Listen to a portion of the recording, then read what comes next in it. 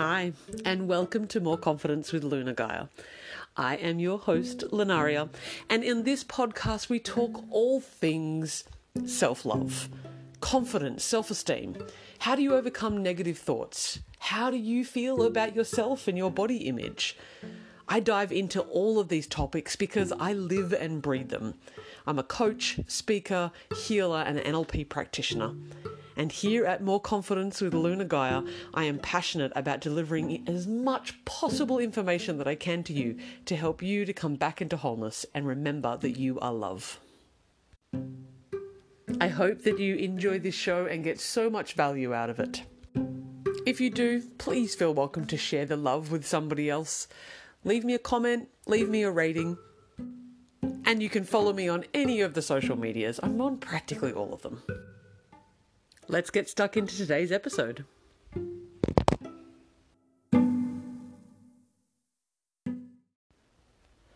Self-love is tricky. Self-esteem, self-worth, they're all things that require our attention. And they are things that are cultivated over a period of time. And not only cultivated once, but cultivated again and again and again. They're something that needs our attention on a regular basis. Kind of like showering, I guess. You can't just shower once and expect to smell clean for the rest of your life. You kind of got to do it more regularly. And working on our self-esteem and self-love is exactly the same. I'm a type 1 diabetic. And as you may or may not know, based on my other episodes, I am 6 months pregnant. It's not my baby. And it is my first time I've ever had a pregnancy. And I am being a surrogate. Now that's aside, check out my last episode in order to get some more details about what that's all about. But I wanted to share with you how important it is to have a really strong foundation of self-esteem. And how even when we do have a really strong foundation of self-esteem, we can still waver. We can still wobble. We still have moments where it's hard, where I have to dig really deep. And I'm saying because I have had these moments in my life just today. Actually, in the last 2 days, I have been dragged over the coals in many different aspects. I've been criticised and judged for the way in which I've posted on social media. I have been criticised and judged and used some of my own personal feelings against me in an argument. I have had experiences at the doctors recently where I have been working towards a certain goal with my diabetes control for the last 6 months, thinking that I was in range for 75 to 80% of the time, only for them to tell me that it's the wrong range I've been working towards.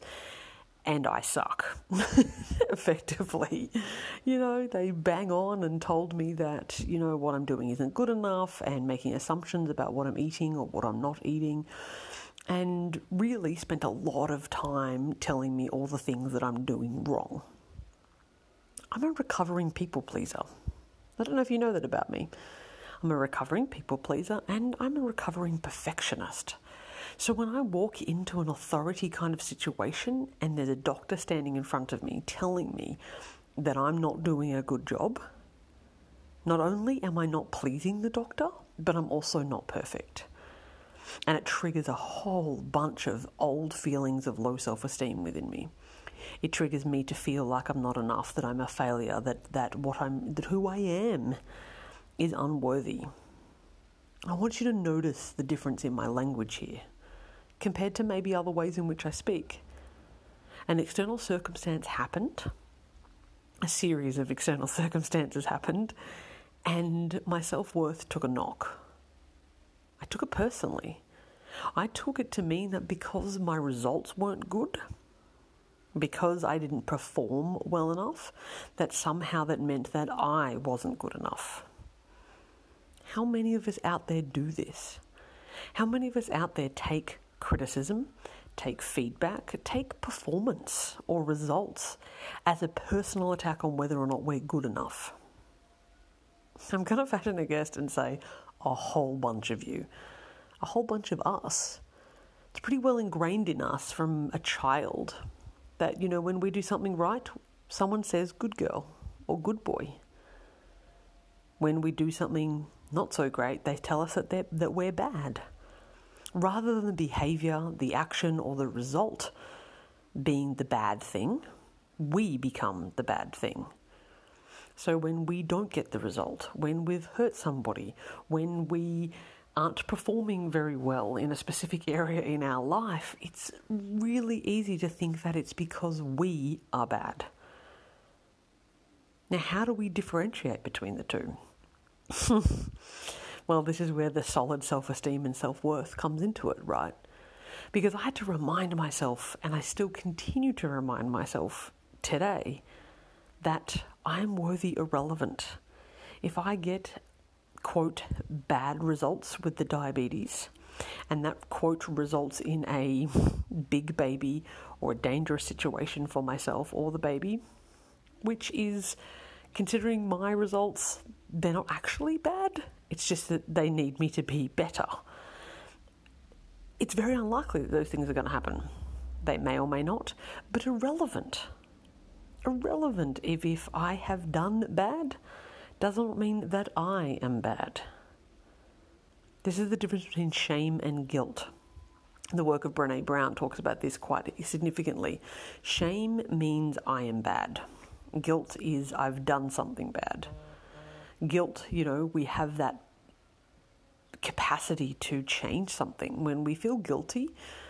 And I don't necessarily mean feeling over guilty. I just mean like, oh, cool, I recognize that I did something bad and I feel regret and I want to do something different.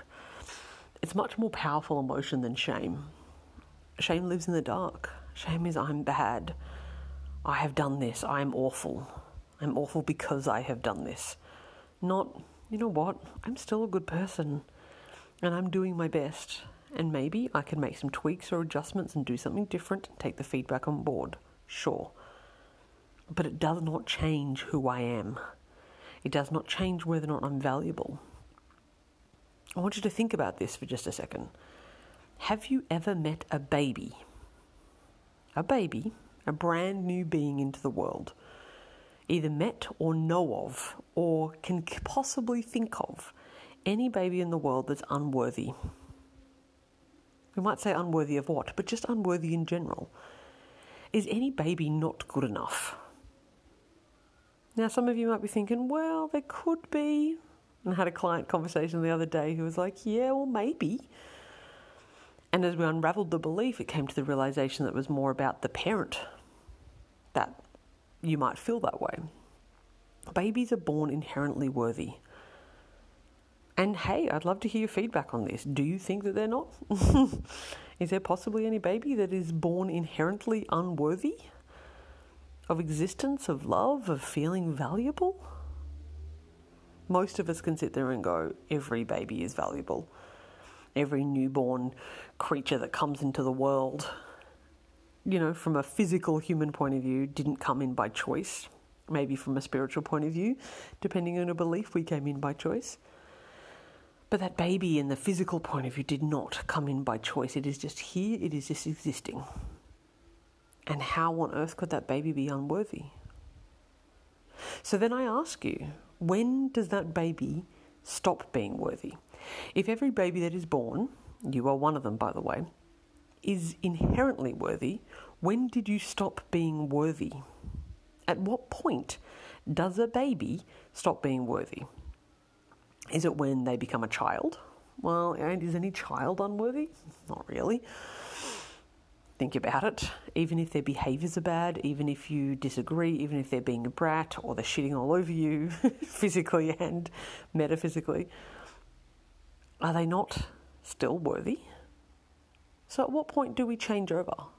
At what point have you, personally, in your life, changed the dial and become unworthy? You know what? You believe you're unworthy. You believe you're unworthy because you have been told and conditioned that if your actions are not great, then you are not great. Therefore, you are unworthy. And I want us to really investigate, look into that belief, because it's not true. How can it possibly be true? Does a baby ever grow out of being worthy? If we're inherently born worthy, can you change that? Some people might say that they can. But you know what? If you're born with a heart, which if you're here listening to this, you do have one, you can't change that. Even if you get a new heart, you still always have a heart. You are always a person with a heart. You are born that way. It is an inscrutable fact that you cannot take away. If you stop having a heart, well then you stop being a human that exists on this planet. There are things about us that are inherent. If you are a person with a heart, you're a person with a heart. You can't change that. It's the same as your worth. You can't grow out of having a heart. Maybe it breaks or stops working and you get a new one, and eventually all of our hearts will stop. It's part and parcel. But your worthiness is something that you were born with. You can't unravel that. You can't change that. It doesn't go away. You don't shape shift your worthiness.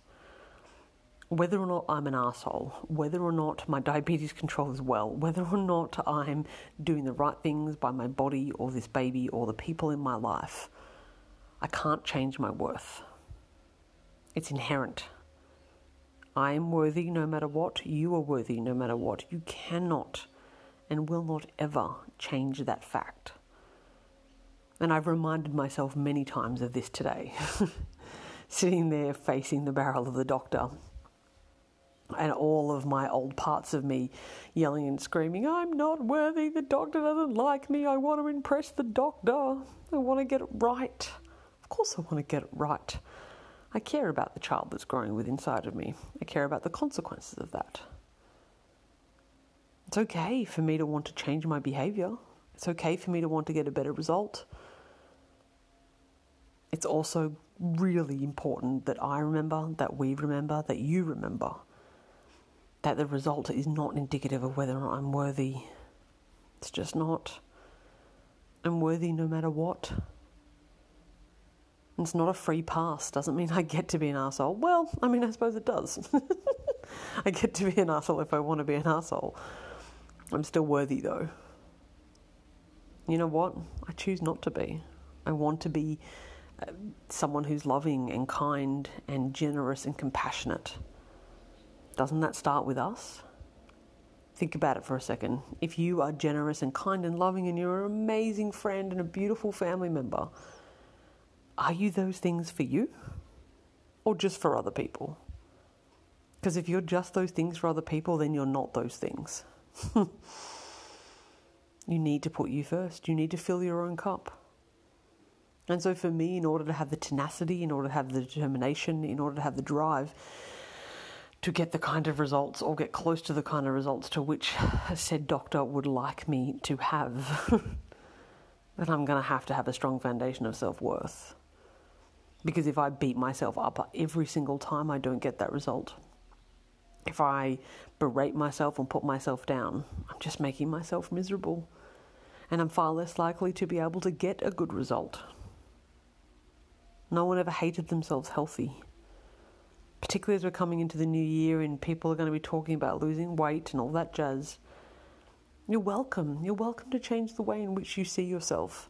You're welcome to change your diet, your attitude, your behaviour, everything. Do not think that it's going to change your worth. You are already worthy.